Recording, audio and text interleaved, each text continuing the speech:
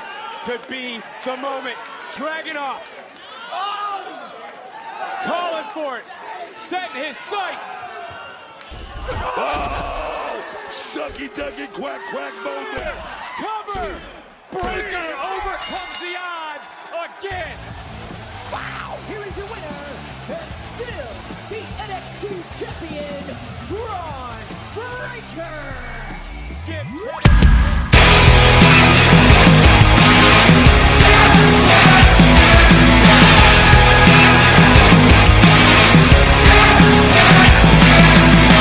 If Angle died broke,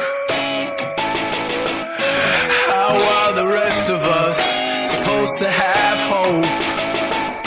We're all trying to be great. No one gives a damn about your life until you lie in your grave. Hey yo, and welcome to NXT Talk, the show where we cover all things NXT. Tonight, we are chatting all things NXT Halloween Havoc. We're your hosts, I'm Boris, and as always, I am joined by Matt.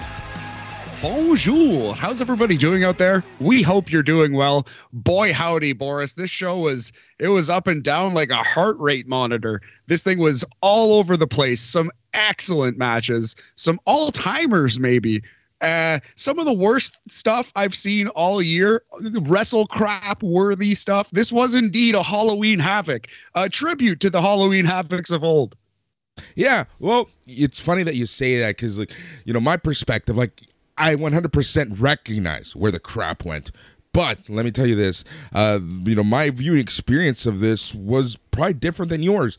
And it was different than most shows I've had. So kind of my viewing experience of this and my enjoyment of this really was different than I normally would say, for the simple fact that, as you know, last night was my mom's birthday, right? So the whole family was over, and well, it became a family watch along of this stuff. So even the bad stuff was enjoyable just because of the comments and stuff. So again, like it was one of those things where I recognized that this is not good. But it was just enjoyable watching it with my family, my nephew, my brother, even my sister-in-law was there. So yeah, it was a very, very strange night in terms of watching this show. But, again, it was very, very good, but very different than normal. But I did recognize the exact same as you. But, even what was bad, I would say, I kind of enjoyed it in a weird way last night just because of how I viewed the show, watched it with family, with other people, etc. Yeah, man, it's always a good time when you get like a fresh crew to watch some anything, and especially when it's ridiculous pro wrestling like this. But that's awesome. Happy birthday to Mama Aguilar. That's I'm glad to hear that you had some good times with family. That's hilarious. And yeah, not everything was good, but it was at the end a good time. Reminded me of Triple Mania in that way. That's the thing, right? Like, going into these shows, going into any show, and it's something that, like, especially you and I talk about quite a bit. It's like, man, it's pro wrestling. Like, I don't know what people expect sometimes, right? It is pro wrestling at the end of the day. It's just mindless fun. And that's all it's supposed to be. It's supposed to be time to just watch and be entertained. And honestly, at the end of the day, that's what this show gave. And, with the matches that we got, to bookend this show, you cannot complain at all. Absolutely not, buddy. And wrestling can be more than that. It can elevate itself to something of an art form, but sometimes it's just dudes hitting each other real hard and throwing pumpkins at each other and flying off of ladders onto other ladders. And it's okay to have like a wacky, fun stunt show with a hard-hitting, awesome main event. And that's what we got here, man. So yeah, this was a bit of fun, some terrible decisions, some terrible segments. I don't even know what you would call Alba Fire's Funhouse. We're going to get into all of that. I think I actually would like to start with some notes from Shawn Michaels' conference call after the show. The post-show wrap-up here. Go ahead.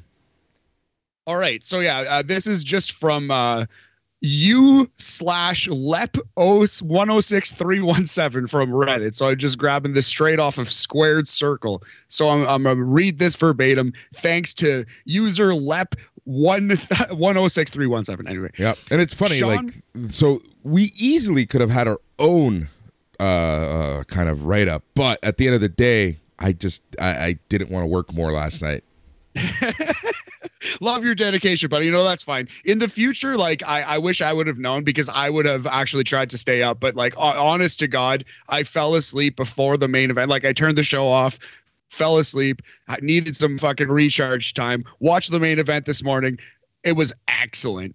Amazing match. But yeah, had I known, I would have done it too. But yeah, in the future, we'll try to do this. But yeah, for now, we're relying on the great works of Lep on reddit.com. Anyway, here we go. So Shawn Michaels says he's excited for Donovan Dijak to come back to NXT. His head writer had the idea for the vignette tonight where a man throws a mask into the fire. That was, in fact, to reintroduce Donovan Dijak. Said they don't want to insult people's intelligence and pretend people who change gimmicks are completely new people. They lost Dijak abruptly in 2020, and they wanted him back. So Donovan Dijak coming back, Boris. Yep. I saw that. Kind of had this weird suspicion that weird promo was him, and we all remember some of the classic matches he had in NXT, especially kind of his few matches with Keith Lee. So I'm really excited to see him back, and super excited just to kind of see, especially in this new era, what he's going to be doing, with his experience and people with a little less experience than what he was used to. Yeah, he's one who needs a reset. He's got a ton of potential. I hope he finds it, gets a good push, good character in NXT.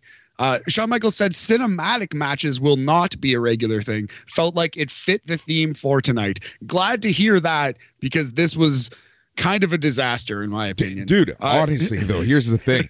I'm seeing being praised in some circles. So go figure, right? Again, so subjective. So subjective. Yes. Pro wrestling is subjective. I don't know which circles those are, but yeah, I would like to steer clear of all of said circles. Shawn Michaels said he thinks it's the same circles that are, sorry, I gotta throw in this joke, same circles that are praising the fact that Penta is getting a random title shot against Moxley on Wednesday. Just a weird random shot to interrupt my flow for, but I'm feeling it, buddy. I'm loving it. All right. No, it's just like it's such a logic thing, right? Like, so go figure, right? It's like people are gonna find something to complain about everything, and people are gonna find something to praise about everything, right? This is what I mean. It's like so subjective, and I just love seeing all the fights and stuff. It's just like, just enjoy shit, people. Yeah, man. Okay, so Shawn Michaels said he thinks announcements for NXT Japan and NXT Mexico might be coming in 2023. He can't say how he knows this, but he can say he knows a guy who is quite interested in NXT's expansion. So classic cheeky Shawn Michaels. It'd be interesting if Japan, Mexico, and Europe came in 2023. Yeah, I don't know. Sure. Whatever. I don't know what that means, right? Like, it just... We've seen what NXT UK did to the UK market, right? So I don't know. It scares me, but at the same time, the brand itself, WWE, is enough to close down a lot of companies. 'Cause remember, in Mexico and in Japan, it's more than AAA and CML.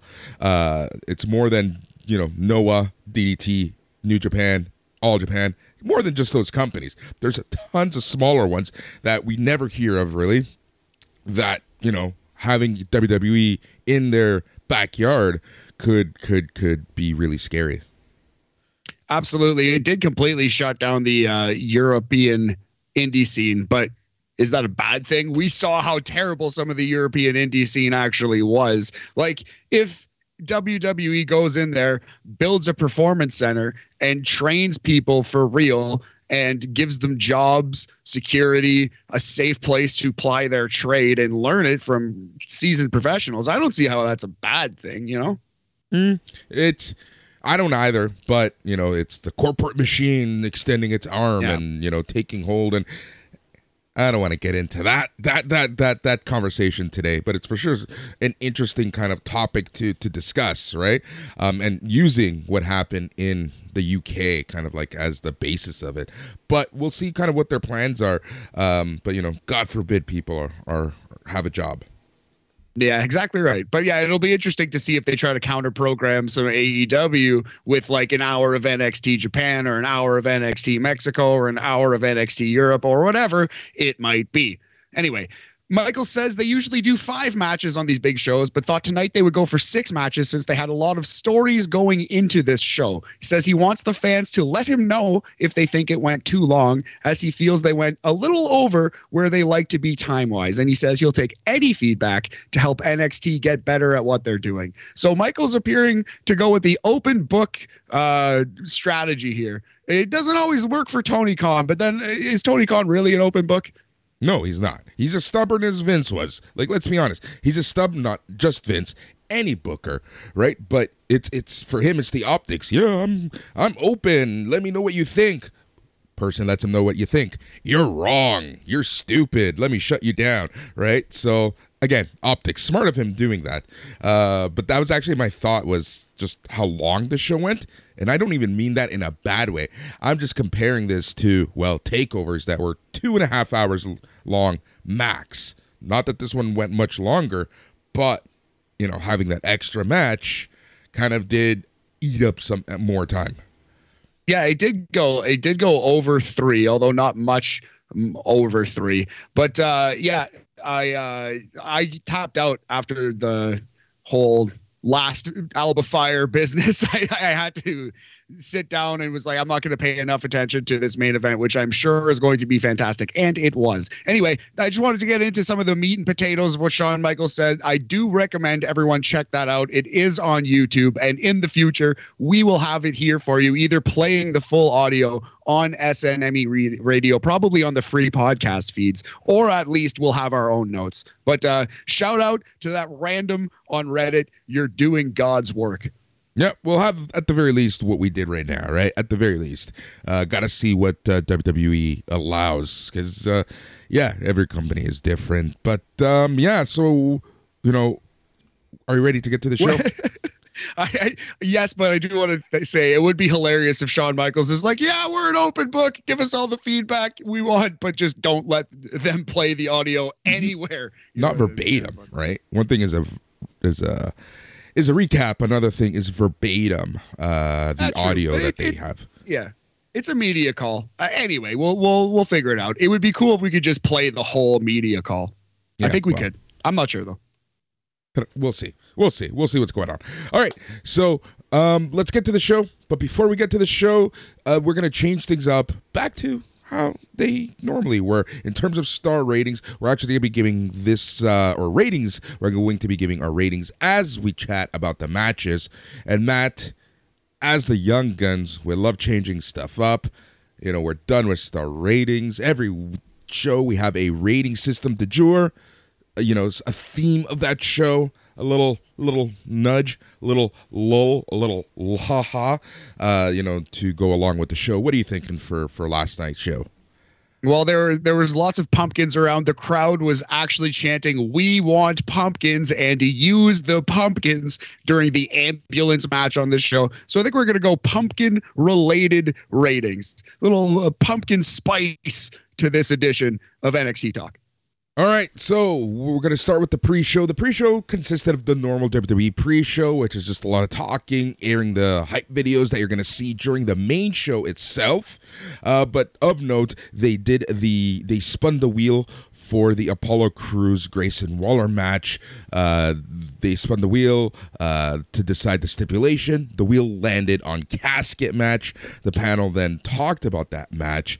We saw people entering the performance center.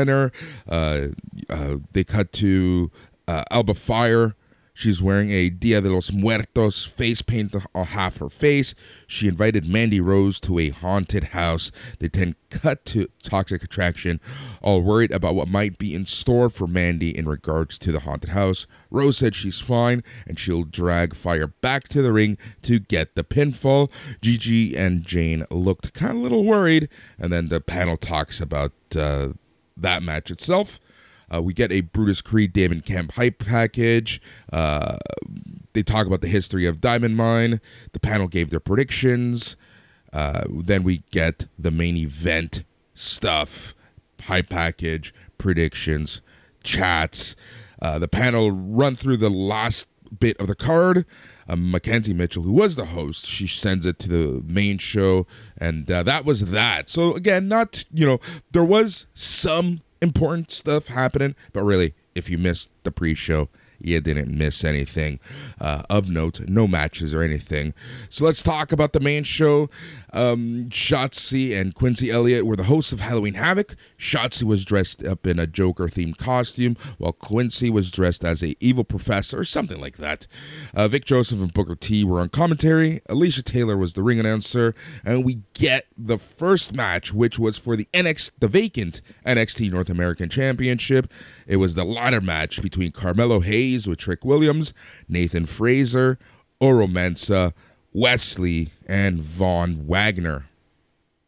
Oh my God. This was insane. So we've been praising the matches in NXT. We were trying to decide what the best 2.0 match was. I think we settled on the ladder match at NXT 2.0, Stand and Deliver, right before WrestleMania. This ladder match certainly trumped that one.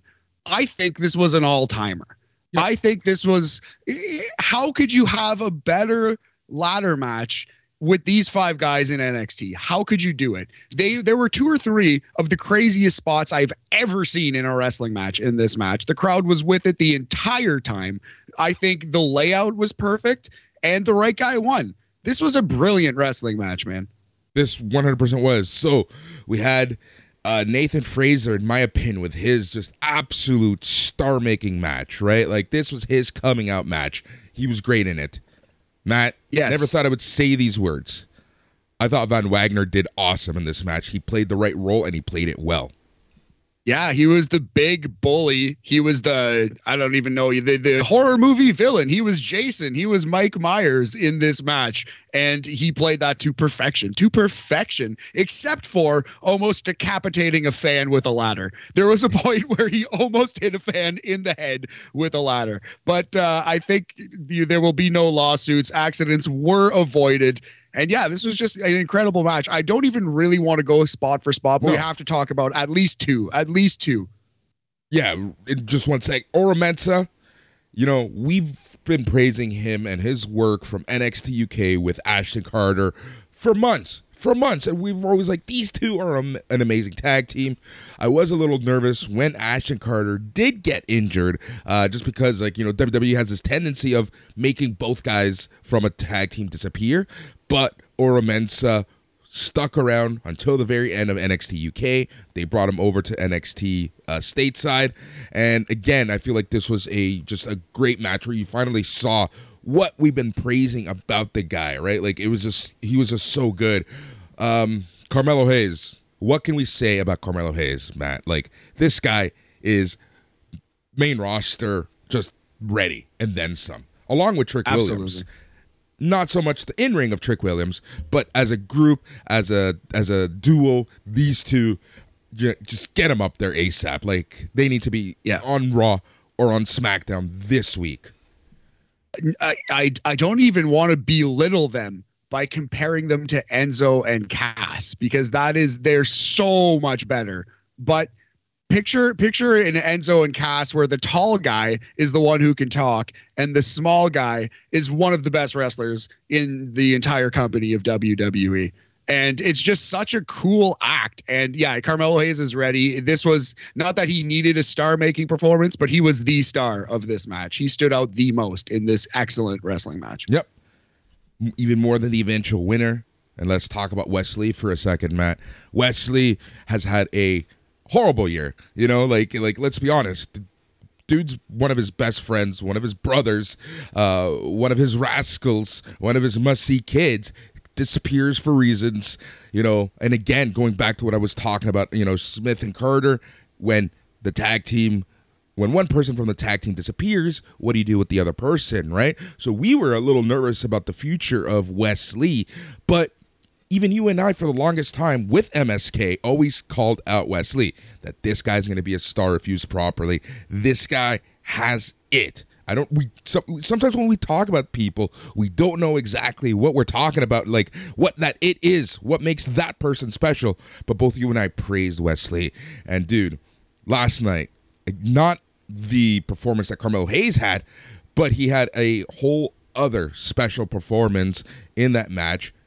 Finally got the belt, and it was just so emotional. You felt it with him when he finally grabbed that title, and he was like almost in tears. And then seeing the social media picture with him and Michaels, seeing just the outpouring of his peers and colleagues praising him and being happy for him, dude, like, this is the start of something special, in my opinion. Yeah, man, You Deserve It has been played out, but if ever there was a You Deserve It chant that was heartfelt, it came at the end of this match, you know, and he did, I feel, deserve it after all he's been through professionally and in storyline. Like, the character of Wes Lee has been getting screwed over a lot in matches, losing a lot, getting beaten up, getting bullied, unfairly taken out in the locker room before his opportunities. So never mind the fact that his buddy got fired for unceremonious reasons, let's just say, and move on. Yeah, man, it was a huge win for Wes Lee and a beautiful moment in professional wrestling if you've been following this shit as closely as we have. And again, I'm going to go back to my experience. Like, I'm going to draw from my viewing experience for the simple fact that, look, you know, my brother and his family rarely watched NXT for a while, right? They watched the main roster, but NXT was something they knew of it, but who pays it? Like, you know, they're not paying attention to week in, week out NXT stuff, right? My mother loves professional wrestling, makes fun of it like to no end, but that woman knows a good match when she sees one, right? This match captivated everyone in that room. It made everyone want to watch the rest of the show. Like, that just goes to show you how amazing this match was. How and even they called out Wes Lee, saying this guy is something, right? Along with Carmelo Hayes, but we're talking about Wes Lee right now. This match was just something amazingly special. And again, what made it a little more special for me was the fact that I did watch it with family, and even they praised this match, Matt. Even they praised this match. It's rare that you and I talk while the show is going on. You know, we try to keep these shows as fresh and unscripted. You know, we try not to change each other's opinion and stuff like that, right? But I sent you a message, all-time classic. I might have, you know. We'll get into the rating. Yeah. But you did. I did. I called this is 5. This is a 5er. This is a 5er. Maybe a little early for that, but this is like the fact that was my gut instinct. Me, who, you know, I'm a little tough on wrestling. I can be a little, you know, a bit of an asshole in terms of what I'm watching, right? I'm very tough on everything. I like to have fun, but, you know, to give that 5er just so freely like that just goes to show you how special this match was. Anyways, let's talk about some of the spots in this match, because we would spend more time talking about the spots than everything else. So let's talk about what stood out for us. Yes, 2 in particular. So the craziest thing arguably I've ever seen in a wrestling match, one of the craziest bumps of the year, of the decade, of the century, in the history of crazy professional wrestling bumps. Von Wagner picks up Wes Lee in an Ultimate Warrior style gorilla press slam, but rather than just dropping him behind himself like a sack of shit, Von Wagner pitches Wes Lee from the middle of the ring. Basically, he runs to the ropes, but it felt like he just grabbed him and tossed him like a bale of hay out of the ring onto the announce table, where Wes Lee does not break through the announce table. He bounces bounces off the announce table like a basketball and lands in a heap below in the feet of Booker T and Vic Joseph. If you remember the ladder match where Dolph Ziggler takes a bump into the office chair, which was actually a crazy thing as well, this was that on acid. This was that times 10. This was the craziest thing Von Wagner will ever be associated with in professional wrestling. Yeah, I hope they got good camera angles for that one when Von Wagner is on the main roster, because that's something you just want to show over and over and over and over. Like, you can create a whole character out of that one spot. I don't want to see him doing that to everyone, but watching that in this match, again, something different, something huge, something special. That's what made this match awesome, is that you saw stuff that you've never seen before in a ladder match, period, right? Even the Nathan Fraser's Spanish Fly onto the ladder. You don't see that every day. That's the second one. So you do see it more and more in wrestling, and Nathan Fraser and Axiom did it a couple times in their series. The reverse Spanish Fly, the moonsault Russian leg sweep off of the middle rope, right? So picture how much could go wrong when just Chris Jericho is doing his lion salt. How many times, I think against Scott Hall once famously, he almost broke his neck doing the lion salt. Hayabusa did break his neck doing the lion salt. It's an incredibly dangerous move. Just that. So doing that with another person, super, super dangerous. Doing that with another person onto a ladder, that's just like an elevation of danger that sometimes happens in ladder matches. And they didn't do it through a huge fall. They didn't up the height that they were falling through or up the amount of tables. They just came up with a crazy spot and put a ladder underneath them. But man, oh man, like that's the first time anything like that's really happened, I think, in wrestling. And it was just, even if it wasn't on this night, it was just such a crazy spot. And just like the Wes Lee thing, it worked so well in this match because it gave Wes Lee something to come back from. And where you thought that all these combatants were taken out, Wes Lee actually did survive the huge fall, and he did come back. And it was just, this all played into who was getting taken out at what time of this match and stuff. Yeah, just excellent stuff. Excellent stuff. Go watch this wrestling match. Exactly. We saw splashes on bridged ladders to break the ladders. We saw double teams of ladders. We saw a double team on ladder on the outside. We saw everything that you can possibly imagine. We even saw Trick Williams and Mr. Stone get involved for a very scary bump from Mr. Stone. One thing that I appreciated about this match, and it's something that my family called out, because my family just you know how I am, Matt. You know how I am. So you can only imagine the sarcastic comments coming from my family, right? Yes. Even they mentioned, hey, these people aren't stupid. They're actually climbing the ladder when there's no one around. And I feel like a lot of the not a lot, but portions of the match was built around the fact that, hey, I'm alone. I'm going to start climbing this ladder, and I'm not going to climb a ladder like an idiot, like a lot of people do in ladder matches. Like, it just seemed like a legit ladder match. I know what you mean. And though it was a crazy stunt fest, it did feel like at all times everyone was trying to win the match. Yes. Even Von Wagner. Even Von Wagner. Even the great Von Wagner, forehead and all. So yeah, man. I would say all-time classic, best match on the show, even though the main event absolutely slapped too. I'm going to say this was the best match on the show and all-time status. Yep. All right, so Mello and Lee were trading punches with a ladder between them. Lee gave Mello a jawbreaker on the ladder. Mello and Lee traded punches on the ladder bridge.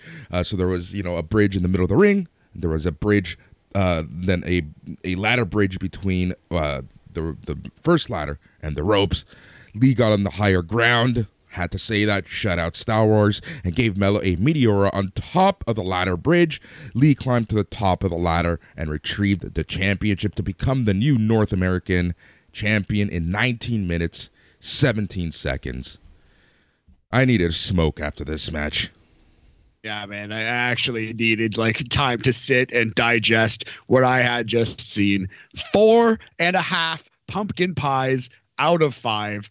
It's got to be a top 20, top 10 match of the year, honestly. This, in my opinion, this just look at the crowd reactions the entire time. All 5 guys stood out. All 5 guys are now way better off in their careers than they were before they came in. This is an all-timer, man.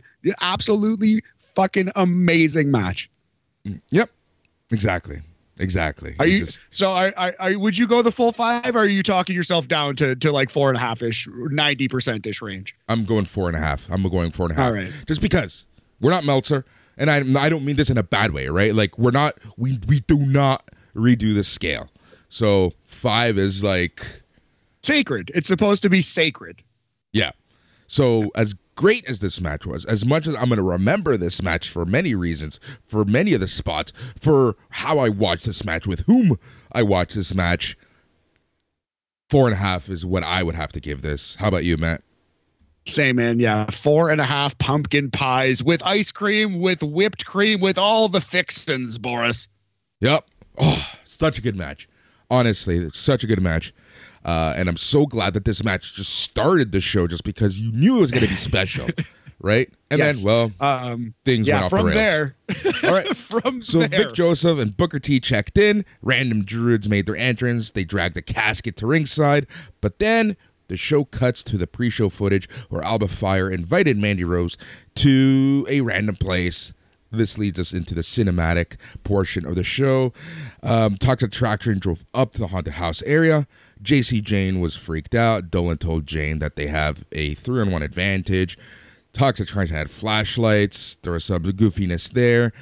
Gigi Dolan kind of reverted back, or we saw some character, and I'm trying to be nice here. Just give me a second before you say anything, Matt. I'm trying really hard to be positive.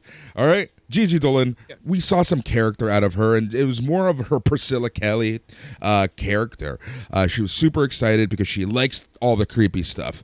Enter the house. Rose said they should split up, because that's what you do when you enter a haunted house. Jane said that was stupid because splitting up never works in the movies. Rose convinced them to split up anyways. Camera followed Jane, who was freaked out by the random moving statues and skeletons. Alba Fire dragged Jane behind a curtain. Dolan sat down, hung out with Creepy Horror Family and Chucky. So that one went over real great with my family. Fire showed up and slammed Dolan into the table. Jane and Dolan brawled in the kitchen. Fire super kicked Dolan into a fridge, where there was a random creepy dude in it. Rose ran into an executioner where she kicked them in the balls. Fire found Rose, hit her in the gut with the bat. Random creepy horror dude slid and was kneed by Rose. Rose got the bat, but it was taken away by a pumpkin head dude. Rose was carried away after being distracted by a creepy guy with a slit throat. Fire put Rose in the SUV and drove away from the haunted house on their way back to the performance center. So all of this cheesiness, all of this horrible acting, all of this stuff, just to have essentially Toxic Attraction as a non-factor in the match. So we thought. That it appeared at the time that this whole thing was to take out Toxic Attraction and to lead it to being Mandy versus Alba 1v1. So yeah, I mean, what can okay, so positives. I did like that they tried to give Gigi and JC characters. Now, I understand JC Jane's character. She was a normal human who is scared and is just like, what are we doing here? Let's leave. If we're going to stay, let's just stay together. Why are we splitting up? I mean, sub Brazzers level acting, Boris, but like, I get her character. Can you explain to me Gigi Dolan's character in one sentence, in one paragraph? So she's tough. She's not scared of anything here, but she's also been a coward before. You know what I mean? And she's also a punk girl, but she's also a spooky girl. And she's a goth girl, but she's also a pretty bitchy girl. Here's the thing. Like, she's the popular goth punk girl who's tough, but also a scaredy cat. Ever watched the movie The Craft? No, actually, I have not. Okay, so essentially, in my opinion, her characterization was kind of as the main villain, the protagonist, the antagonist in The Craft. If anyone who's watched that movie, and now that I'm thinking about that, I don't know how many of our listeners have, but just because I'm thinking of everyone's age, right? The Venn diagram there. Yeah. Not sure the overlap. Anyways, so yes, you essentially kind of described her character. Creepy, goth, mean girl. Cool. Here's the thing. If this is her character moving forward, I'm cool with it because, again, it gave her something. And honestly, as bad as the acting was, she looked like she was comfortable with this character. What have I always said about Gigi Dolan with her and Toxic Attraction? It just doesn't fit. This isn't her. What we saw last night was more her than anything else.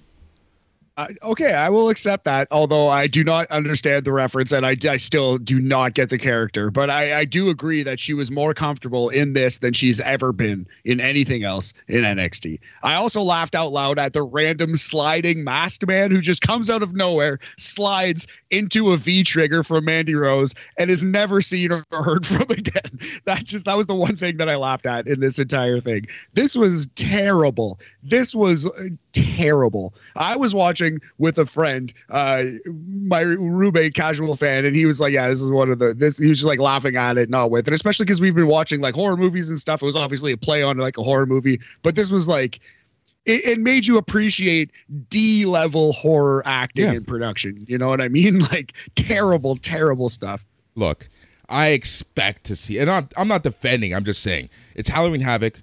WWE, especially NXT, has always done something this cheesy with Halloween Havoc, right? So you get your mileage may vary, but this isn't anything new.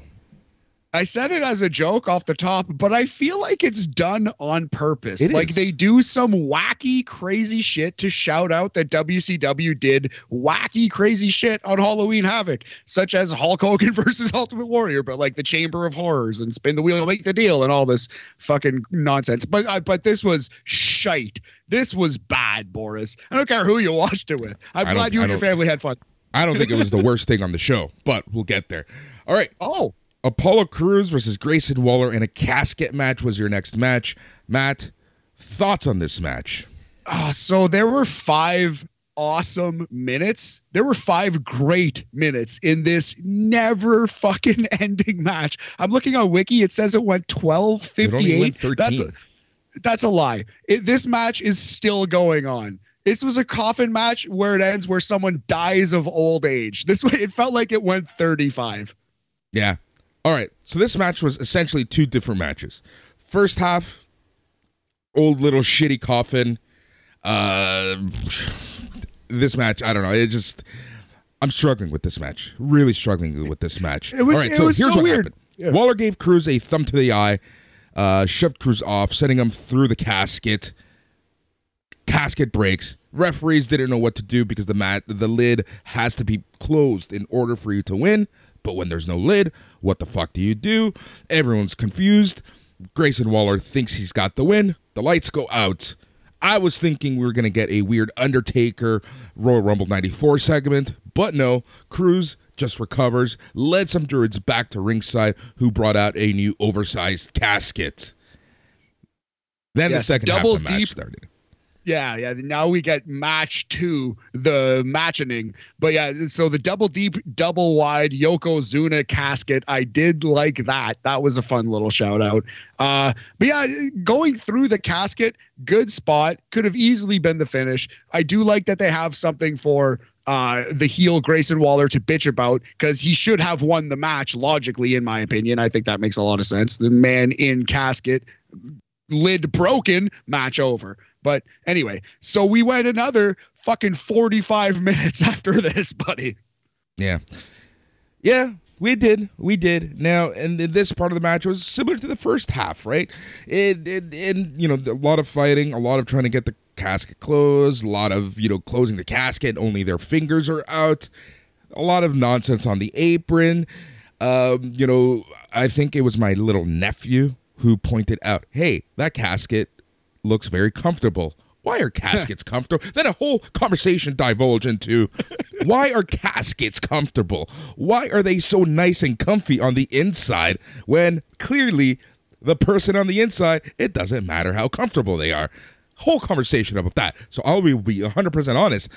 I missed a lot of the second half of the match. I just saw a lot of nonsense, a lot of fighting, and we had a whole side conversation. Look up, match is still going on.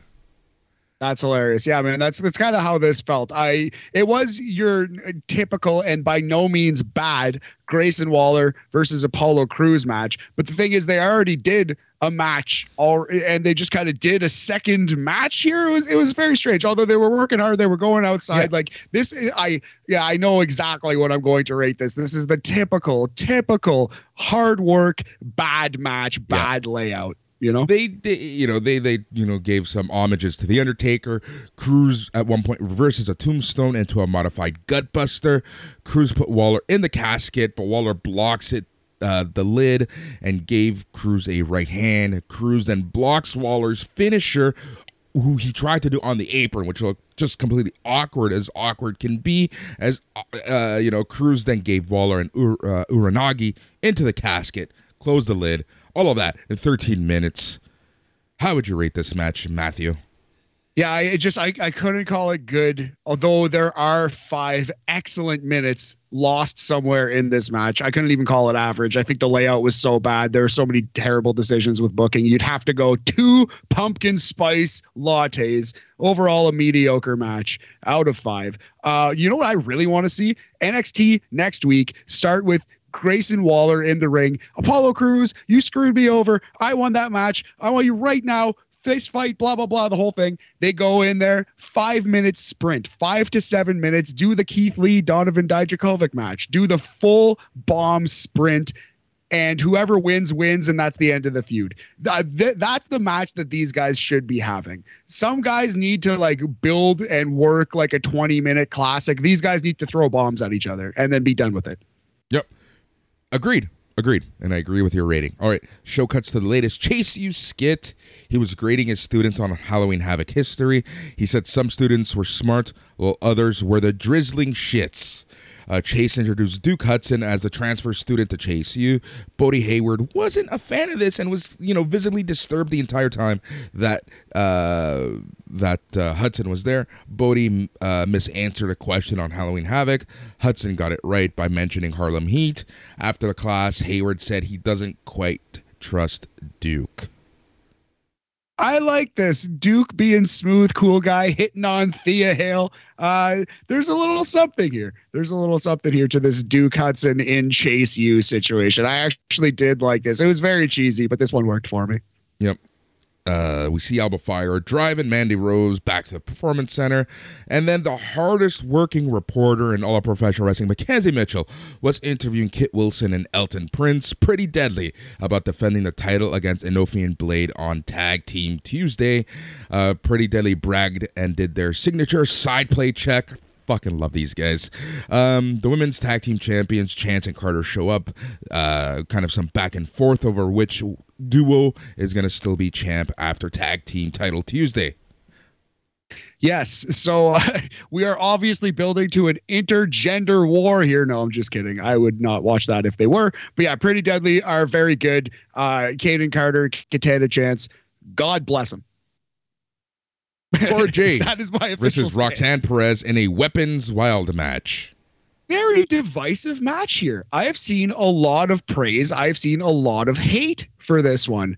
I think this was a good match that got the show back on track. I've seen people say this was garbage, terrible, and I don't think that's true. Dave and Brian did not like this match on Wrestling Observer Radio. I think it was pretty good. This match was slow, and I can see why people didn't like it. This match was slow paced. Cora Jade really dragged this match down the way I'm dragging this sentence on.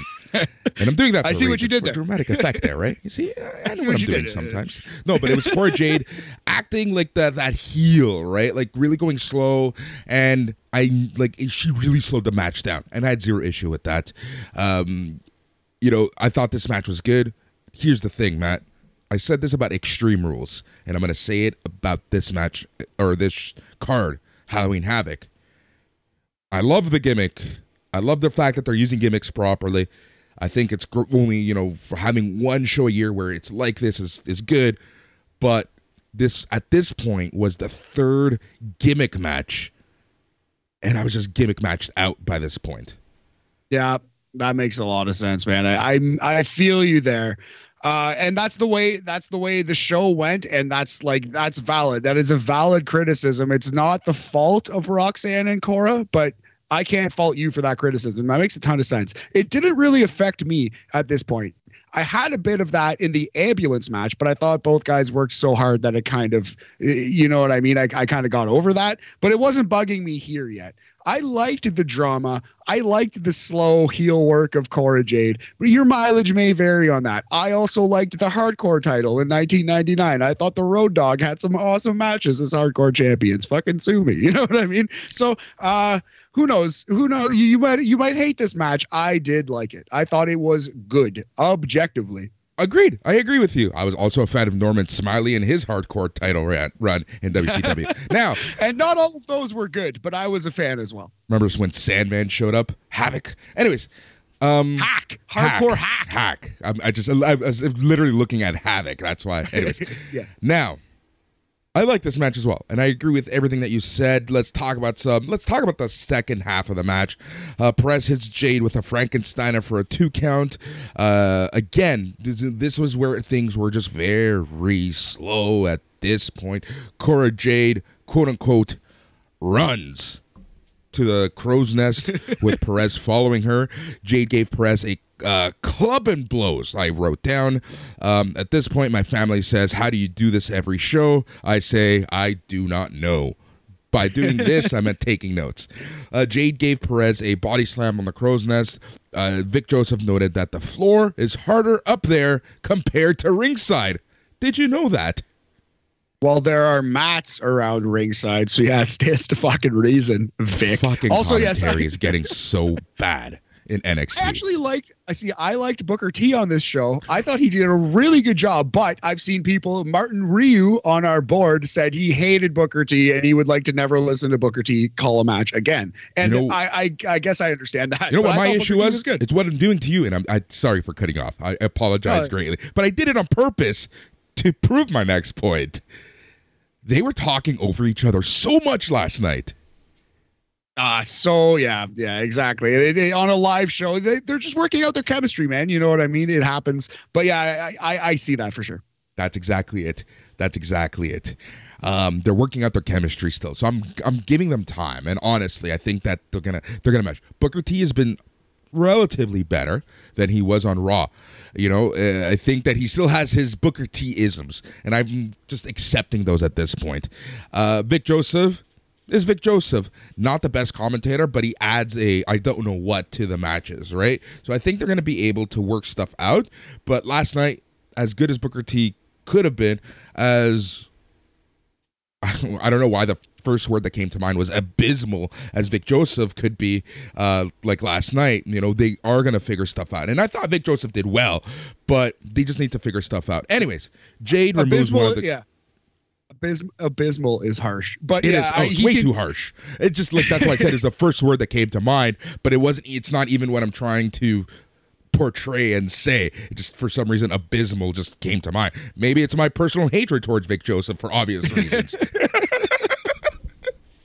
Oh, let's leave that aside. But yeah, so that's the first time I've ever said that. So, made that joke. I don't know if it's the first time you've ever said it. They're up in the crow's nest here, yes. Body slamming each other on the floor, which, don't you know, is harder than a floor with a mat on it. Jade Boris. then removes one of the guardrails. Again, slowly. Slowly. Jade then jawed at Perez. Perez recovers, staggers Jade at the edge of the crow's nest. Perez was reluctant in hitting her old friend, drawing back to kind of the she never hit her. She never finished her off when she could have. But then she decided to give Jade a Russian leg sweep off of the crow's nest onto some tables below. Perez recovered, with Jade having the upper hand in the brawl. Jade yelled, "You were never my friend," to Perez. Perez then recovers, backdrops Jade onto a bunch of chairs. Perez said, "You were always my best friend." And then she gave Jade Pop Rocks, a code red, onto a bunch of chairs for the win in 12 minutes, 30 seconds. So yeah, it was slow. Like you said, even Cora Jade's run was slow, more of a brisk jog or a Santino power walk. But I liked the match. I thought it was good, the right kind of drama, and Roxanne carried it, especially at the end. But with her selling and bumping, that's what I was interested in the most. So I feel like this did work overall. I'm gonna go 3 smashing pumpkins out of 5. Shout out to the NWA. Yep. The show cuts to a random person burning a mask in a fire. It was the old Mace and T-Bar Bane mask. So that was the tease about Dominic Dijakovic coming back to NXT. All right. Host of Halloween Havoc, Shotzi, made her entrance dressed up as Beetlejuice this time. Even my sister-in-law said Shotzi makes Beetlejuice look good. She drives up in her original tank. What? I just said, by God, Boris, and I stand by it. Yeah. Drives up in her tank. It's getting too creepy. Quincy Elliott comes out dressed as a banana. Yeah. Shotzi called Elliott the sweetest banana she's seen. Lash Legend made her entrance. All of a sudden, Lash has a very bright dress on, calls Shotzi a green goblin, and said she, meaning Lash, should have been host. Elliott said Lash's talk show was canceled a long time ago. Sure. Elliott said Lash can take her high heels and scurried to the back. Lash said that Elliott is a banana nut. Elliott said Lash is tall and talented. Elliott said Lash's voice is annoying, though, which I agree. Shotzi let out a yell. Shotzi said she's got this, gave Lash a headbutt and a DDT. Elliott then twerked to Shotzi's theme while Shotzi slapped him in the booty. Yeah, so not my favorite thing on the show. Quincy Elliott should not have said that Lash Legend is a bad promo. Lash Legend is not a bad promo, and that's the only thing she's good at, in fact. So don't have a baby face tell the crowd that she's bad at her strength. I don't think that's the way that you're supposed to do wrestling. I thought that was a bad choice. However, Agreed. Shotzi Juice, 5-star costume. Agreed. On everything you just said. All right, Schism. Joe Gacy, Rip Fowler, and Jack Reed, they cut a promo about masks. Gacy talked to the random hooded person that's been hanging out with them. Joe Gacy hyped up the reveal for the hooded person this Tuesday. They ended the promo by putting on yellow guy fuck issues masks. All right, so we have to draw our line in the sand because we've said both. I'm saying it's Aphie Valkyrie. Is it Isla Dawn or Aphie Valkyrie? Unless Isla Dawn shows up to stateside in the next couple days, I think it's Aphie Valkyrie. That's not a line in the sand, Boris, but I'll accept it. I will accept your take. Feels like a little fence-ish. Feels like not at all. I'm agreeing 100% with you. I'm agreeing 100% with you. I literally just said unless, but she's not. I doubt it. I'm gonna say it's not. I'm agreeing with you. Jesus Christ. I'm going full De Niro. He straddled the fence a little bit. Straddled it a little bit. Jesus Christ. All right. Remember earlier, and this is the Boris take of all Boris takes, I think. Remember earlier when I said that the haunted house of horrors wasn't the worst thing on this show? We can't make that joke, but another cruder podcast would have called it the haunted house of horrors. Please continue. Remember when I said that wasn't the worst thing on the show? Yes, what was? This next match was. Really? I hated Julius Creed versus David Kemp in an ambulance match. Now, let me preface this by saying they gave it their all. They looked good in certain parts of this. They worked hard. They didn't look good. They worked hard. But dude, this match was for two, and this is the thing. This is why some of these gimmick matches was a little too much. I want to see these guys on a regular one-on-one. That's what I want to see. I feel like putting them in an ambulance match and a gimmick match hurt these guys Okay, for example, when Julius puts Damon Kemp in the chair, puts the crutch to kind of lock him in, and rolls him into the stairs, it looked so cheesy. You can tell that Damon Kemp was like flopping onto the stairs, and I'm hurt now. Oh, this hurts so much. That spot got laughter. I don't know whether it was camera angles or what, but the punches throughout this entire match looked absolutely ridiculously Shane McMahon level of bad. Well, neither one of these men are strikers, although I will grant that to you. This match worked for me way more than it worked for you. Yeah. I thought it just an intense, hate-filled brawl. These guys are whipping chairs at each other, whipping furniture, and it felt like a real fight. I wouldn't say that. The layout was good. The intensity was good. These guys tried their asses off, but it just didn't work for me. It looked too fake. It looked too fake. That's exactly what it was. And you know my stuff, my whole thing in wrestling, right? Waiting for the next spot. And I feel like they did this too much. There was a lot of, let me set this up while this guy puts himself in position. Let me, do this and do that. I just thought that it was too campy. I was also going to say campy. It was just too much of that, too much waiting, looked too fake, looked too rigged, didn't feel at times like an actual fight. But when they got in the middle of stuff, it looked good. I'm so torn on this match.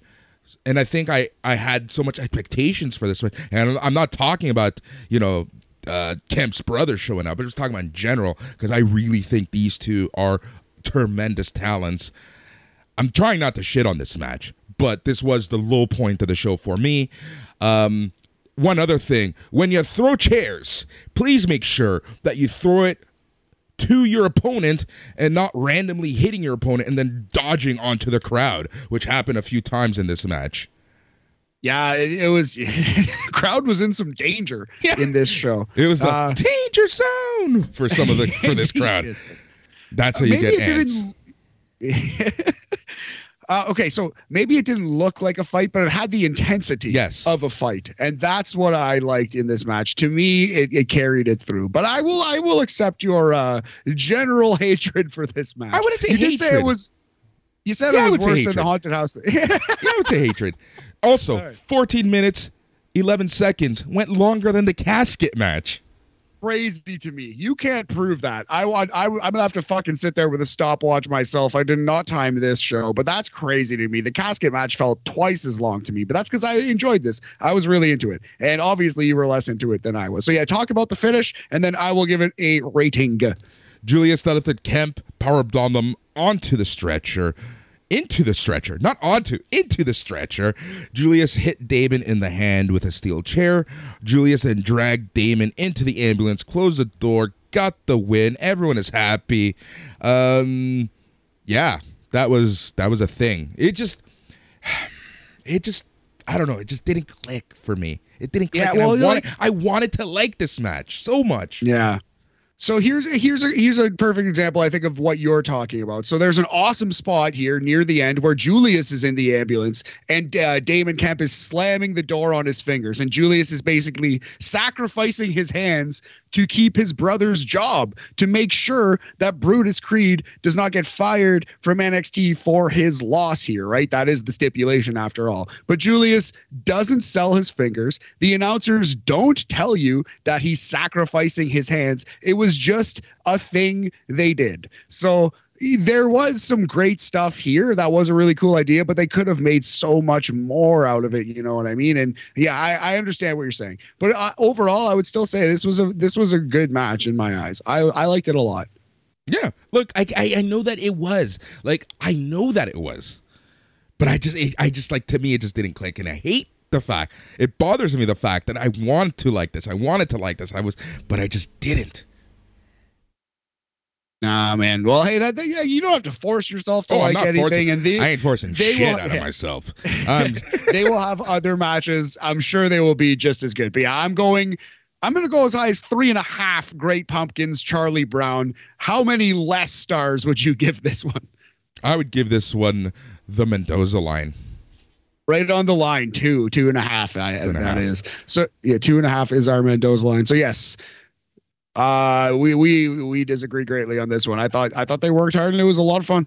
All right. This next part made me laugh so hard. Not because of what happened. It was a simple camera shot, but it was my nephew's comment that made me die. All right. The ambulance drove away from the performance center while Alba Fire and Mandy Rose's SUV drives up. I Now, like that. Okay.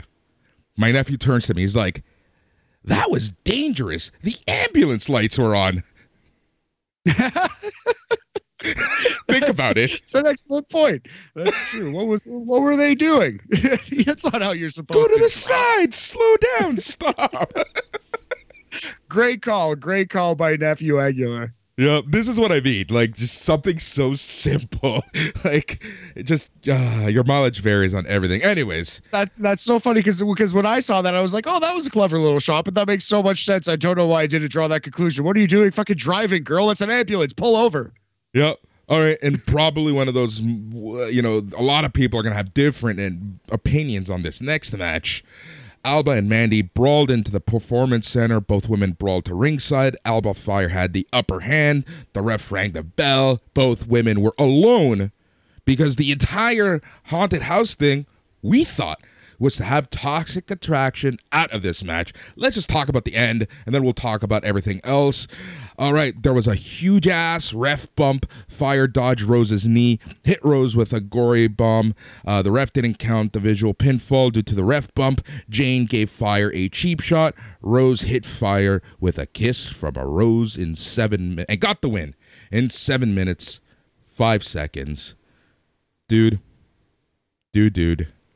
Let's talk about this.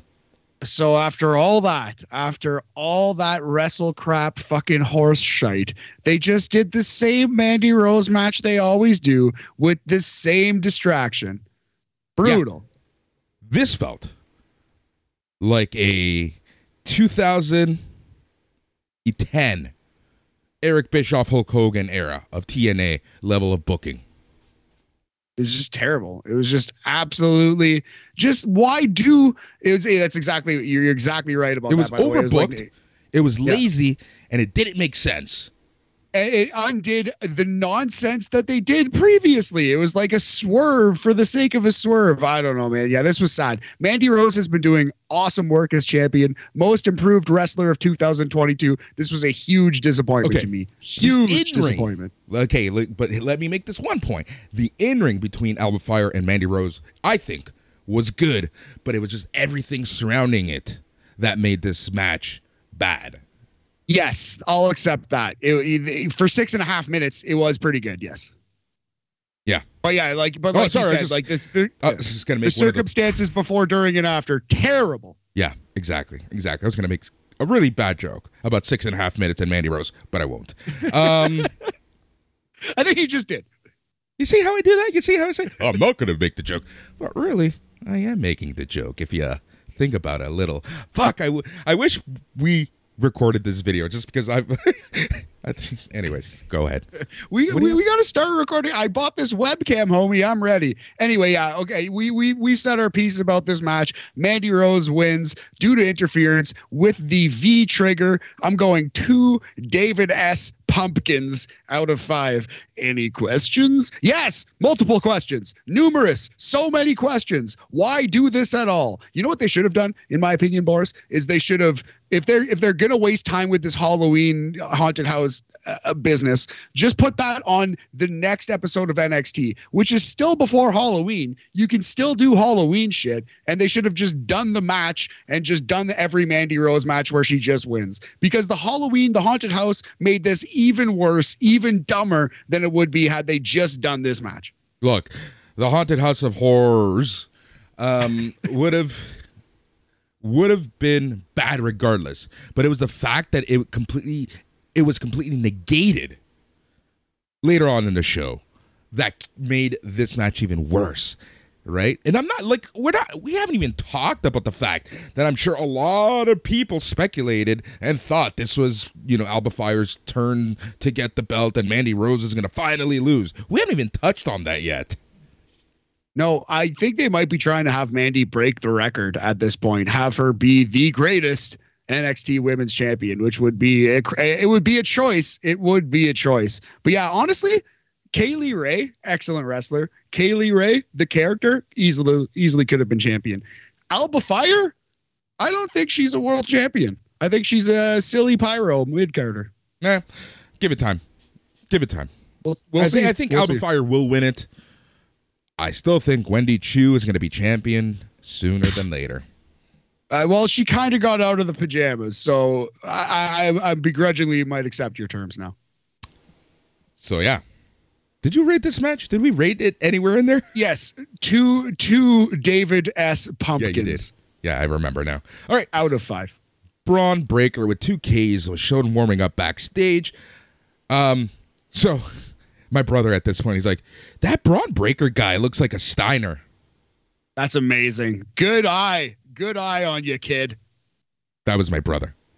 Yeah, he's your older brother, right? My older brother, yes. Yes. Who just doesn't really watch NXT at all anymore, right? Anyways, the hardest working reporter in all of professional wrestling, Mackenzie Mitchell, was interviewing Zoe Stark and Nikita Lyons about challenging for the tag titles this Tuesday. Stark talked about how her career almost ended due to injury, and she's excited to challenge for the titles. Idris Inofi and Malik Blade showed up to also talk about how they want to win against Pretty Deadly. Both tag teams left to go watch the main event. Kudos to Inofi's sweater vest. Yeah, Inofi's sweater vest game remains strong. Do you think either of these teams will win the titles? No, I do not. Maybe, you know what? Stark and Lions have a better chance, but I don't think they're going to get the belts. No, I think it's way too early, but I do agree. They have a better chance. It is way too early. I could see Pretty Deadly going up to the main roster at any time. So for that reason, they're liable to lose on a random NXT. Who knows? Any given Wednesday for those guys, in my opinion. I guess Tuesday. Yep, exactly. All right, main event time. Braun Breaker versus Ilya Dragunov versus JD McDonough for the NXT Championship in a triple threat match. Again, awesome match. I think even awesome is understating how good this match was. Beautiful match. Great way to end the show. Great bookend from the opener, and just loved it. Awesome toque, my friend. And yeah, this match was so good. Again, similar to the ladder match, we saw things in this match that we've never seen before done in a triple threat, like the Frankensteiner into the sit-down powerbomb. That was an excellent spot. I think, and I'll even cite to you the one that I think it passed. I think we saw the best double German suplex ever in professional wrestling in this match. So the spot where someone hooks a German suplex on their opponent, and then another opponent comes, hooks the suplexer, and he suplexes both guys into a super duper German suplex, right? So I think the best one ever in wrestling before this match, it was Kurt Angle, Randy Orton, and Rey Mysterio. I believe it was the WrestleMania match where Rey Mysterio wins the World Heavyweight Championship. I think in that one, Kurt Angle suplexes Randy Orton, who was suplexing Rey Mysterio, and Rey Mysterio goes fucking flying. It's crazy. In this match, it is Braun Breaker suplexing Ilya Dragunov, who is suplexing JD McDonough, and both Dragunov and McDonough take insane bumps. McDonough especially takes this crazy elevated moonsault bump. This was the greatest double German suplex in the history of professional wrestling. Amazing spot. Yeah. Also, let's talk about the beginning, like even the psychology of this match. The entire build-up to this match was JD McDonough wanting Ilya Dragunov and Braun Breaker to turn on each other, and him just watch, in the corner like a creeper, watching these two kick each other's asses. That's exactly what we got. Love the first little sequence of this match when Breaker and Dragunov kept tossing each other aside to get their hands on McDonough. Kudos to Vic Joseph, who said, why don't they just work together? Yeah, that actually did make sense. That was a Vic Joseph note. Also, for our Florida listeners out there, the toque that Boris referenced, I just threw on my teal and orange Miami Dolphins toque. Go Fins! And yeah, this was a crazy, crazy match, worthy of the crowd reaction, the NFL-esque crowd reaction. I was grasping at straws for that segue there, buddy. I don't think it landed. Please take me out of my misery here and continue. All right, Haunted House of Horrors there. Anyways, that was our Haunted House of Horrors segment for the day. My nephew, again, this is the first time he's ever seen Ilya Dragunov wrestle. Fell in love with him right away. Says this guy is awesome, but also questioned how he doesn't have a concussion after every match. It's true, man. Well, his finishing move is a flying running headbutt in storyline. So it's a worthy question. Yeah, we've said it before. He's the new Chris Benoit. Not hopefully it ends better, but just in terms of so the intensity that he brings to a wrestling match, and when you're watching the opponent of this man, you get the feeling that he's it's not just a normal wrestling match. It's not just a normal day in the office. He's got a challenge on his hands. It's not a fight. It's choreographed, but he's got a ball of energy to deal with. And if you don't keep up, you're going to get swallowed whole by Ilya Dragunov. There's a spot he's been hitting Braun Breaker so hard in this match, and he gets Braun in the corner, and Braun kind of shoves him away and gives him a punch like a Charlie horse, like a shoot punch to the thigh. Go watch it. It's near the middle of this match when Dragunov pulls Braun into the corner. Braun kind of punches him in the leg, man, you're fucking hitting me very hard, dude. Chill out. I'm telling you, he gave him a shot like a Charlie horse, brah, whoa, brah.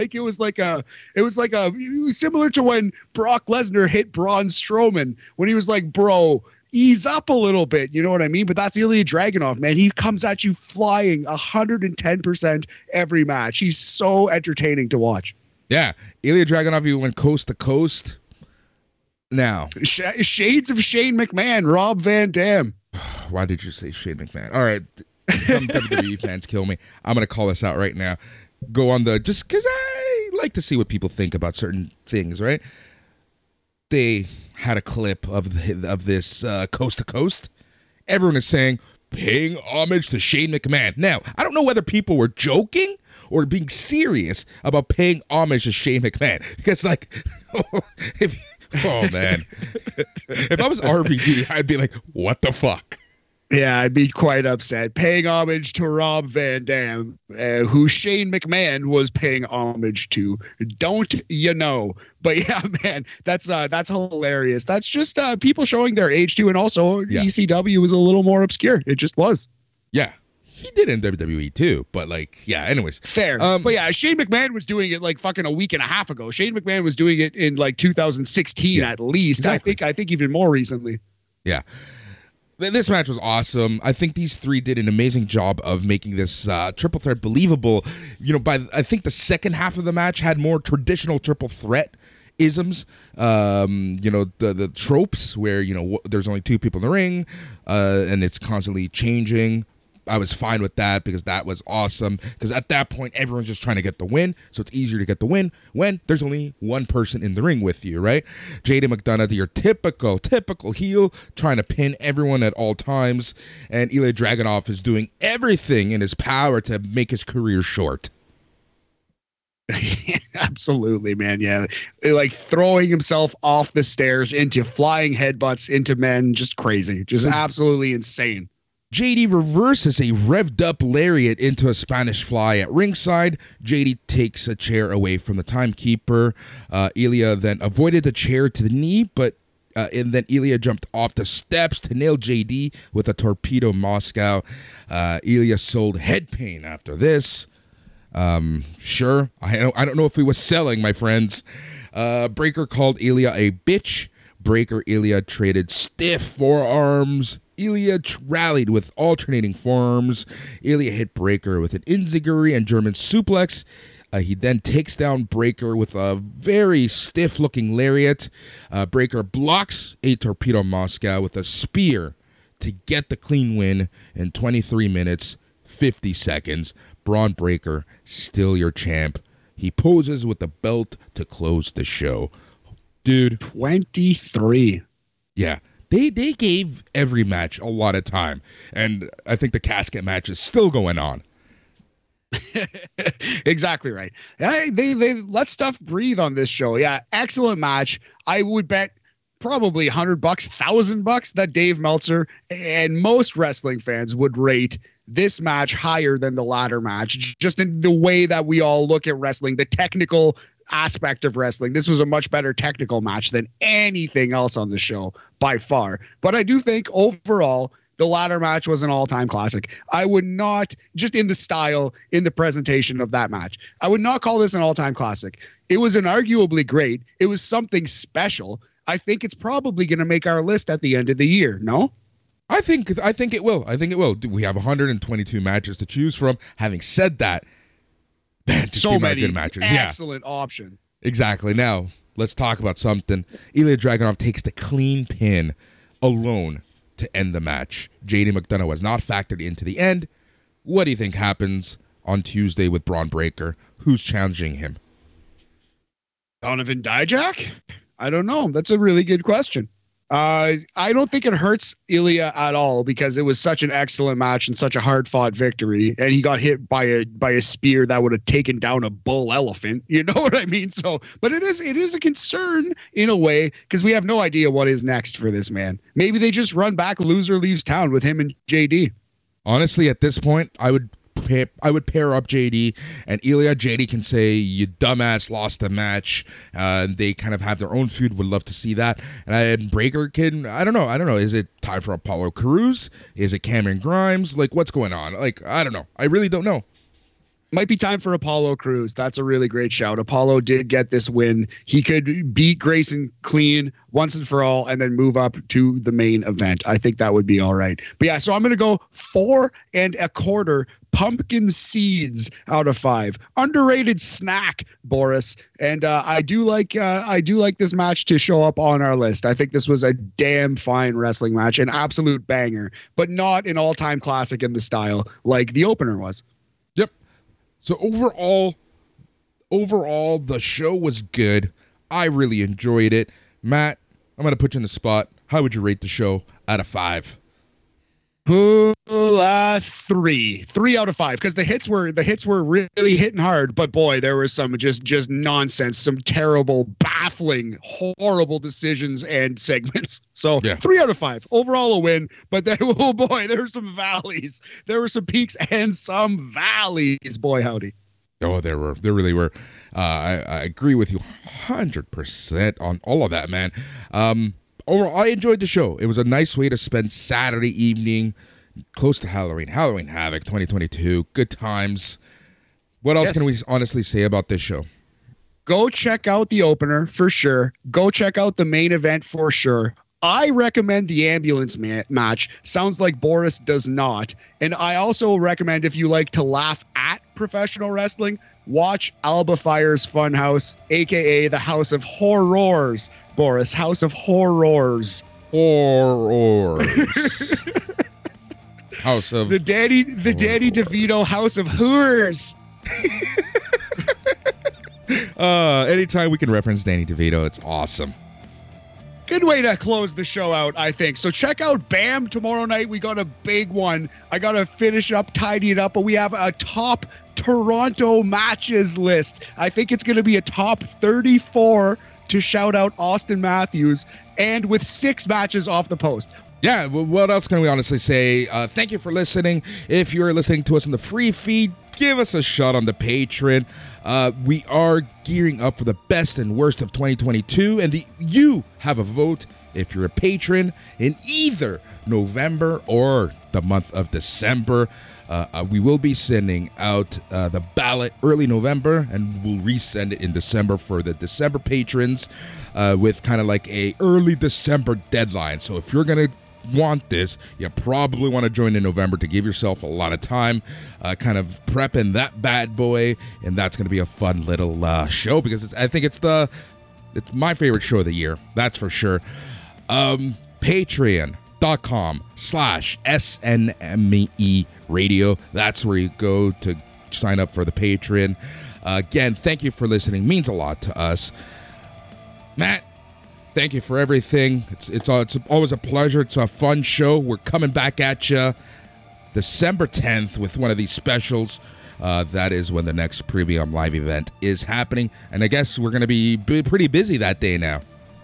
Yeah, because there's also a Ring of Honor show, which we were going to cover, and now I don't think we can right away. We'll figure out the whole Ring of Honor NXT split. But yeah, we are still NXT Talk. We are covering NXT mostly on this program. I am going to miss the next at least 1 week or two, picking up some extra shifts at work. Boris is going to take the helm on NXT Talk, and from there, we'll figure it out. But thank you all very much for listening. He's Matt.